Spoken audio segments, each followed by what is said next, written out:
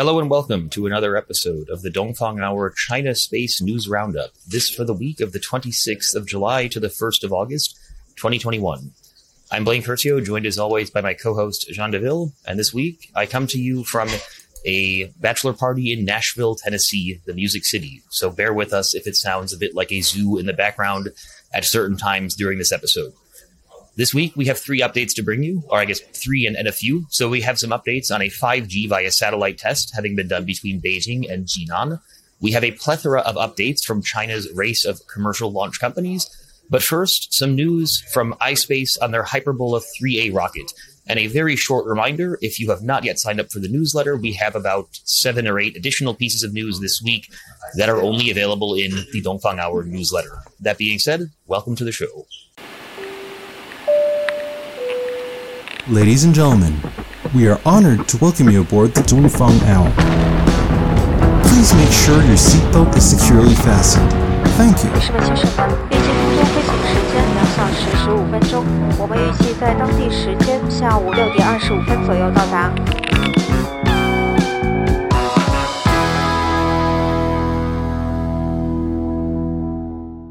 Jean, what's going on with iSpace? Yeah, very unusual rocket configuration. Let's talk about the Hyperbola 3A. So a couple of weeks ago, in June 2021, we had reported that iSpace had completed the definition phase of their medium lift rocket, the Hyperbola 3. And this was a good opportunity for them to reveal the extent of the family of the Hyperbola 3 and also some technical characteristics. And probably among the different versions that were presented, there was one that was really eye-catching, and that was the Hyperbola 3A because it had this non-symmetrical structure with only one side booster. And this week, iSpace provided some insight on their decision for making such an unusual rocket. And this is definitely some excellent material for the Dongfang Hour weekly space news update. So firstly, iSpace mentions that while indeed this Hyperbola 3A unsymmetrical design looks quite unusual, it is not the first such design in history. And probably the most famous example that they bring up is the American Space Shuttle, where we had the orbital vehicle that was hanging to one side. And we had similarly the Soviet Union's Buran spaceplane that was hanging to the one side of the Energia rocket to a similar effect. And another example, which still exists today of an asymmetrical rocket, is the famous Atlas V, because the Atlas V exists in multiple configurations. It can accept 0, 1, 2, 3, or 5 side boosters. And actually every single one of those versions, except the version with no side boosters, is not symmetrical. And this is because this is due to the positions of the side boosters. And this is actually really evident when you look at the rocket from above. And I'll put a picture up here. And probably the one that looks the most unusual is the one with only one side booster. So if we show, for example, the one of the versions that's called the 411 version of the Atlas V, you have something that looks very similar to the Hyperbola 3A. And the major disadvantage that iSpace brings up with such a configuration is basically, since you have the booster that is offset from the center of gravity of the rocket, this creates an undesirable torque that you have to counter by creating a torque in the opposite direction. And this can be done in various manners. iSpace brings up 2. Probably the most common way to do this is to do some gimbaling with your rocket engine. So basically orienting your rocket engine nozzles and to create a torque in an opposite direction to counter the initial undesirable torque. And so that's one way of doing things. And that's probably how it's done on the Atlas V. And there's another way of doing this that iSpace brought up, which is that since the iSpace first stage has really multiple engines, it has an engine cluster that looks very similar to what you have on a Falcon 9. Well, since you have multiple engines, you can apply a variable amount of thrust to these different engines. And this can create also a torque that can counter the initial torque. So that's another way of doing things. And we still have to see which one iSpace will choose to use. And potentially maybe they could use a combination of both. So that's one first difficulty and probably the major one. Another tricky one that iSpace mentions is that by losing the symmetry of the rocket, it just makes flight dynamics equations much more complex to solve and to simulate. And this is actually quite intuitive for anyone who's done some physics. Symmetry is really a great source of simplifications of equations. So obviously, if we don't have an axisymmetric rocket, then we can really imagine and anticipate that the equations do get a little bit more complicated. So not something that's impossible to do. We've seen that the US and the Soviet Union managed to do this quite okay with their various projects, but it's definitely just an extra, more finicky thing to get done for sure. Now, the last question that I would want to bring up with the Hyperbola 3A rocket, in which iSpace answers, is why do this at all? Why make your life more complicated with one side booster when you can actually have two? And the answer of iSpace is just that they needed probably a more versatile Hyperbola 3 rocket, because, the Hyperbola 3 today with no side boosters, if it's used as an expendable rocket, has a payload capacity of 13.7 tons into low Earth orbit. And if we look at the version with two side boosters, so the Hyperbola 3B, then we're talking about 32.2 tons into low Earth orbit. And so that's a huge gap. And in order to have a version that's in between, well, that is naturally the Hyperbola 3A with only one side booster with 26.1 tons into LEO. And if we talk about the Hyperbola 3 rockets as a reusable rocket, then in this case, we get a payload to LEO of 8.6, 12.9, and 14.1 tons into LEO respectively. So definitely this makes the rocket family more versatile in terms of payload capacities that iSpace can offer to customers, and with minimal time and development costs, because basically what iSpace is doing is just taking this core Hyperbola 3 rocket and adding side boosters as you would with the Lego to build the Hyperbola 3A and the Hyperbola 3B. So that is really the main reason why they are doing this. And I think that if iSpace pursues really this solution in the end, we can't say it's definitive right now, because iSpace just passed the definition phase of the Hyperbola 3. So it's really extremely early phase, and the Hyperbola 2 actually hasn't even really flown yet. So things can, there's still room for some change. But if they really go for this configuration, I think that this shows that Chinese launch companies are really able to have their own technical choices and to innovate, and they don't just simply copy the technical solutions of the Falcon 9, of the Falcon Heavy, or SpaceX, or just any American rocket company, which is something I think that they have been frequently accused of. I've never actually heard that. So, no, I'm just joking. I hear that every week, that the Chinese companies are only copying SpaceX. So yeah, no, that's definitely a good point. And just a couple of small points to add on iSpace, then we'll get into the next piece of news.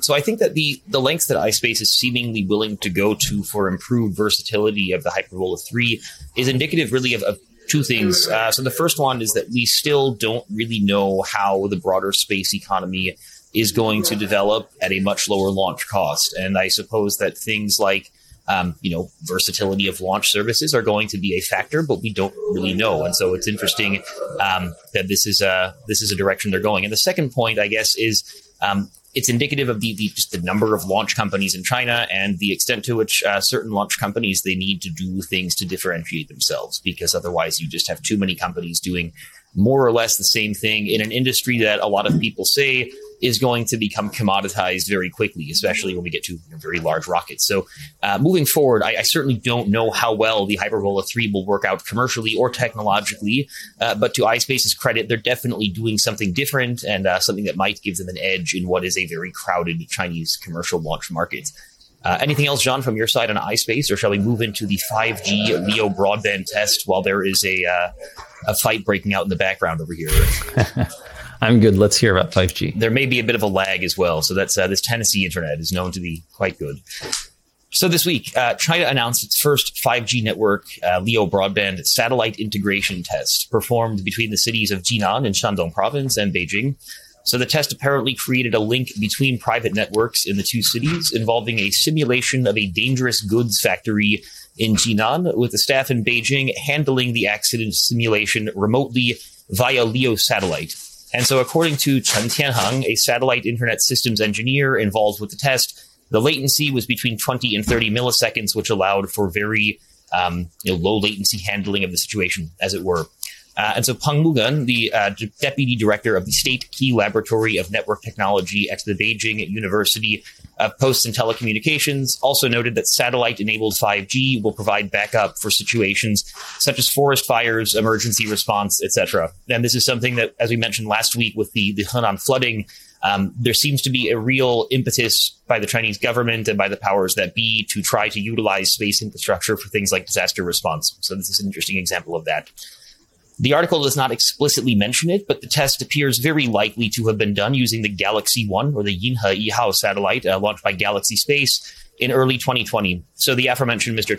Chen Tianhong, he noted during the interview saying that we have built a satellite superfactory in Nantong, and that after its completion, it will reach an annual capacity of several hundred satellites. Now, again, the article does not mention Galaxy Space by name, but given that Galaxy Space is building a very specifically named satellite superfactory, so they use the phrase 卫星超级工厂 in Nantong, we can only assume that this is a Galaxy 1 enabled test. And I guess just a small point, and Jean, I welcome any thoughts on your side as well, but the satellite superfactory, I've started to kind of realize how I don't know what makes it a superfactory. Why don't we just call it a satellite factory? But Galaxy Space goes with the name superfactory, and so we have to keep doing it. But digressing, it seems the test was carried out as a collaborative effort between the Beijing University of Post and Telecommunications and Galaxy Space, possibly with some other partners. And I guess just last couple of points on my side. I think that the lack of mention by Galaxy Space by name is in and of itself somewhat interesting. I mean, it's it's pretty clear that they were using Galaxy 1. So to not name Galaxy Space, it's a little bit unusual. Total speculation here, but I suspect it may have something to do with the fact that individual companies are to some extent kind of laying low in the context of these types of tests with government-type participants. So, Beijing University of Post and Telecoms is a very prestigious and powerful university in Beijing. And I don't know to what extent Galaxy Space wanted to be public with this collaboration. I guess other noteworthy points about the press release include the obligatory mention to China's addition of satellite internet to its new infrastructures list in 2020, and also the fact that SpaceX is launching Starlink very quickly, that China needs to respond with a similarly fast rollout of its LEO broadband network. The article also highlights the need for the mass manufacturing of LEO satellites in China, pointing out that the visibility of each satellite is very limited due to their proximity to the Earth, and therefore you'd need several hundred to thousands of satellites for global coverage. So the final note from my side, we have, and I'll put a link in the podcast notes, we have a quite lengthy and comprehensive interview with Wang Peng from Galaxy Space from February of this year. And during the interview, Wang Peng notes that Galaxy Space is capable of producing about 30 payloads per year and about 30 satellites per year in their facilities in Xi'an and Shanghai, respectively. Wang also notes that the company hopes to produce satellites at a rate of 100 per year by the end of 2021, although it's not entirely clear if he's referring to their facility in Shanghai or a sort of first phase of the facility in Nantong of the superfactory that I mentioned just a moment ago. And they also aim for a capacity of 500 satellites per year at some point in the undefined future.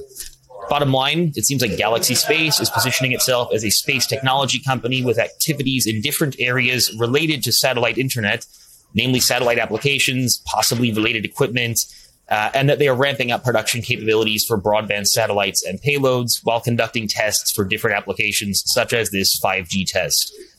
Jean, I'm going to go on mute because it sounds like there's a basketball game going on in the background, and I will turn it over to you for any further thoughts on Galaxy Space.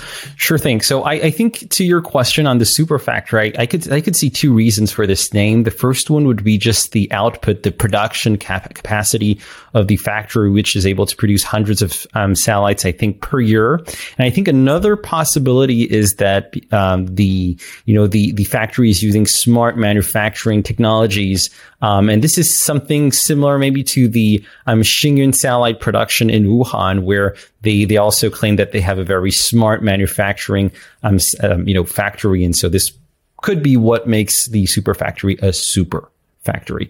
But to go back to this 5G test in Jinan, I think that this test is really very interesting because I think we have a prime example of where 5G technology shines. Many people have a tendency to think that 5G is just 4G on steroids with higher bandwidth, but it's actually much more than that. And I think that the key thing with 5G is the significant drop of latency. The test here talks about 20 to 30 milliseconds of latency, and that is significantly lower than the latency of the human reaction, which I believe is around 200 milliseconds. So I think that the lower than human latency really enables a lot of industrial applications that can be managed remotely. And so we can think of things like, remote driving or maybe remote industrial operations. And I think this dangerous products leakage test in Jinan, but operated from Beijing, is really a perfect illustration of what is possible with 5G, but not possible with 4G.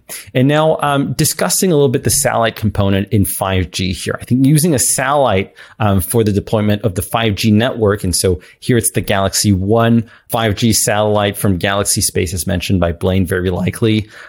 This means that remote areas could potentially be covered more easily by 5G technology thanks to satellites. And this is really good news for remote industrial sites. And so let me just explain that a little bit. I think that the issue here is with 5G is basically 5G uses millimeter waves. And so the consequence of that is, well, millimeter waves, it's much higher frequency than 4G electromagnetic waves. And this, one of the consequences is that basically the range of the 5G base stations on the ground are much smaller than 4G, which means that you have a significantly higher deployment effort to do on the ground if you want a similar coverage of 5G as we had for 4G. And this really explains partly the massive number of ground stations involved in 5G deployment efforts in China. I believe, for example, typically in Guangzhou, the municipality announced something like 39,000 5G base stations to be deployed in the next year or so, and that is in Guangzhou alone. So definitely a lot of stations. And I think this is where 5G satellites have a role to play, because we can imagine that the strong concentration of base stations to enable coverage, this will not be cost efficient and will not be interesting to do in remote areas where you don't have that many people and not that many industries. And so the idea of having a 5G satellite that can provide maybe backhauling services to some of the 5G base stations that we could have there could bring the cost of covering those remote areas down significantly and could solve this problem.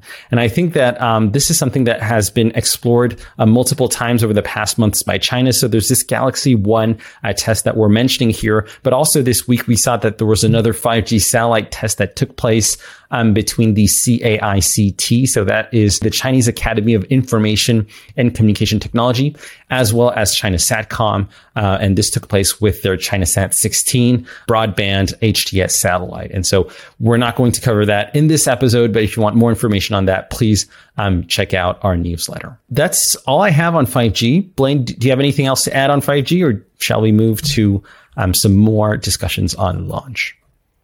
All good from my side. We got a lot of launch updates to get into.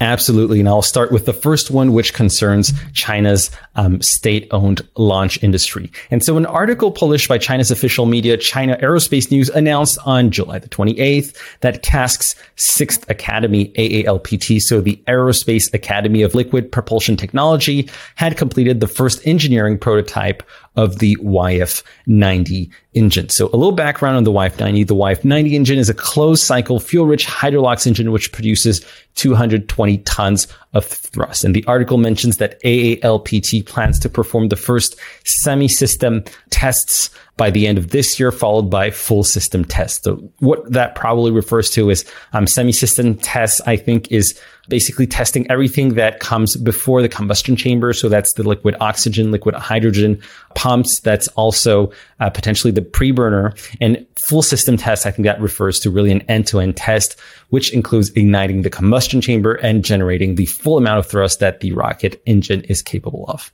And so this piece of news is interesting. It shows that AALPT is making good progress with the YF-90. And this comes in addition to another piece of news that we mentioned back in January 2021, where we also got the information that the Academy had completed a number of key tests linked to the liquid oxygen and liquid hydrogen turbopumps and the associated cryogenic systems.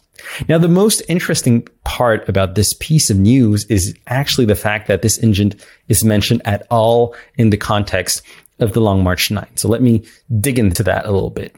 Up to very recently was believed that this engine, the YF-90, would be powering the second stage of the Long March 9. And this is something that we had seen on the various PPTs, the various diagrams that were released by China on their Long March 9. But in the most recent iteration of the Long March 9 that was presented by Long Lehao in a speech in June 2021 at Hong Kong University, and I have a feeling that I'm mentioning this speech basically in every episode now, we see that there's a new configuration of Long March 9 been proposed with similar payload capacities, but with no side boosters, with new materials, with common bulkhead tanks, and perhaps more interestingly, with new engines. And so based on Long Le Hao's diagram presented last month, it would seem that it would be 120 tons thrust Hydrolox engines that would be used in the second stage and not the YF90. So this really bears the question of what will the YF90 that the AALPT is developing right now, what purpose will it serve really? And really the big question is also, who is right about the Long March 9? Is it Long Le Hao or is it this publication of China Aerospace News? And what's funny is both of these sources are actually official sources. And I was also reading the other day an article that was published by the Chinese media, Dingfeng Gaodi, and this article seems to suggest that actually both of them are correct. And what will happen very likely is since China plans some lunar missions in the very early 2030s, we could see this, the older version of the Long March 9 enter service around those dates and would be using the YF90 engines and those, the configuration of the Long March 9 that we've known already for multiple years. And so that would be, the Long March 9 V1, and potentially after 2035, you could see this new version of the Long March 9 that was presented by Long Le Hao last month at Hong Kong University with new materials, new tanks, new engines, and potentially it could be available in a reusable version. And so that will be available also, but at a later stage. So really, I think this week, a lot of things going on with state-owned launch enterprises and also a very good dose of mystery. So do stay tuned to the Dongfang Hour if you want to know more about these rockets. And we will, of course, discuss them as soon as we know more. So Blaine, anything on these state-owned launch vehicles, or want to tell us a little bit what's going on with the private sector? Indeed. Well, it's been another week, which means we have about 6 more updates from both the commercial and state-owned launch sector. So we can move into the commercial companies. So we saw this week Space Pioneer, so aka Tianbing Aerospace. They announced a, quote, hundreds of millions of RMB pre-B funding round. So about some tens of millions of US dollars. The funding round marks the 6th round of funding completed by Tianbing in the past 2 years, with the company claiming to have raised more than 1 billion RMB during those 6 funding rounds. And so, as we've noted before, Tianbing is one of several second-generation launch companies that was founded by a former leader of a first-generation launch company. So in the case of Tianbing Aerospace, it was founded by the former CTO of Landspace, Kang Yonglai. And the company appears to be building up quite an industrial base and a network of contacts in the Yangtze River Delta regions, the YRD. And so this is including previous funding rounds where a lead investor has been the Zhejiang University Innovation Fund, which is associated with Zhejiang University in Hangzhou. And more recently, the company announced plans for a smart rocket and engine industrial base in Suzhou, or in Zhangjiagang district of Suzhou. And now this most recent round of funding includes, as one of the 3 main investors, the Zhangjiagang Ecological Technology Fund. So again, we're getting some support, it seems, from a city government in this case. And I guess more generally, we have a pretty interesting dynamic developing in the YRD as it relates to commercial launch. So we'll put a map up here just to kind of go over some of what's going on. But basically, you have Lake Tai, which is a very large lake in roughly the center of the YRD. And on the southern shores of Lake Tai, you have the city of Huzhou, and basically Huzhou and Jiaxing. And these 2 cities have both seen Landspace build a factory. And Huzhou also is home to Rocket Group, which is a recently created launch startup. So we have this little cluster of launch companies on the southern shores of Lake Tai. And then up in the northern part, we have Tianbing Aerospace, as mentioned, in Suzhou. And we have Deep Blue Aerospace with their rocket factory up in Nantong, so a bit further north, but still northern shores of Lake Tai-ish. And then over in the east, so Shanghai, we have the behemoth that is SAST and all of the launch capabilities that they have, primarily in Shanghai. And as we can also argue, in the very far west of the YRD, whether or not Anhui is considered that is debatable, but we have in Bengbu, Anhui province, a Jiuzhou Yunjian facility.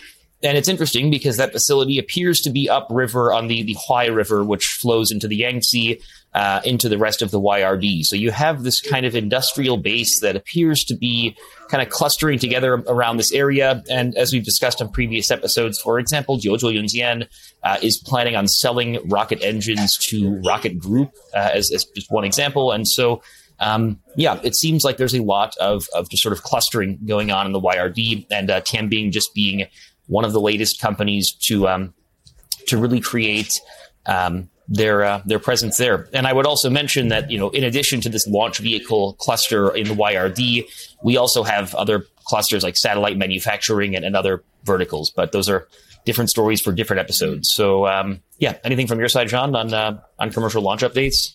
So I just want to add something here on the news on Tianbing Aerospace, also called Space Pioneer.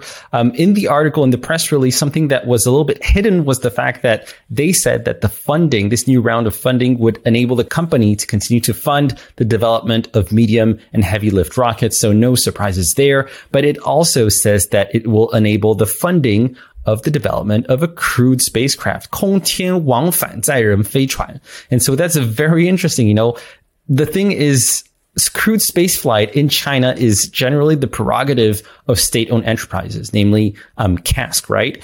And so it bears the question of what are they referring to? And potentially, maybe it could be a reference to this request for proposal for a light cargo spacecraft that we saw a couple of months ago and that we had mentioned in a Dongfang Hour episode. So this was in January 2021, where the CMSEO, the China Manned Spaceflight Engineering Bureau, had basically, published an RFP for a very light cargo spacecraft. So maybe this development that Space Pioneer is talking about refers to this. We don't know, but again, stay tuned to the Dongfang Hour to know more in the future. And I think that going further now on launch updates, there were other launch updates this week. There was, for example, a grid fin verification test from iSpace. There were also 2 variable thrust static fire tests from Deep Blue Aerospace. But for the sake of keeping this episode short, we'll leave our listeners and our viewers to check out the newsletter to get more details on those 2 tests. And so apart from that, I think I'm good for this week. Same here. All good. And the internet held up reasonably well in this frat house. So that's always nice. Next week, I will be joining you all from quarantine. So looking forward to that. And nothing else from my side in terms of news updates this week. So this has been another episode of the Dongfang Hour Space News Roundup. This for the week of the 26th of July to the 1st of August. I realized at the beginning of the episode I did not send a special shout out to our good friends over at GoTaikonauts and Spacewatch.global. Better late than never. Big shout out to those 2. Great people, great organizations. That being said, it sounds like construction is going on here. So that is my cue to go. Thank you very much for listening, and see you next week. Thanks for watching, and see you in next week's episode.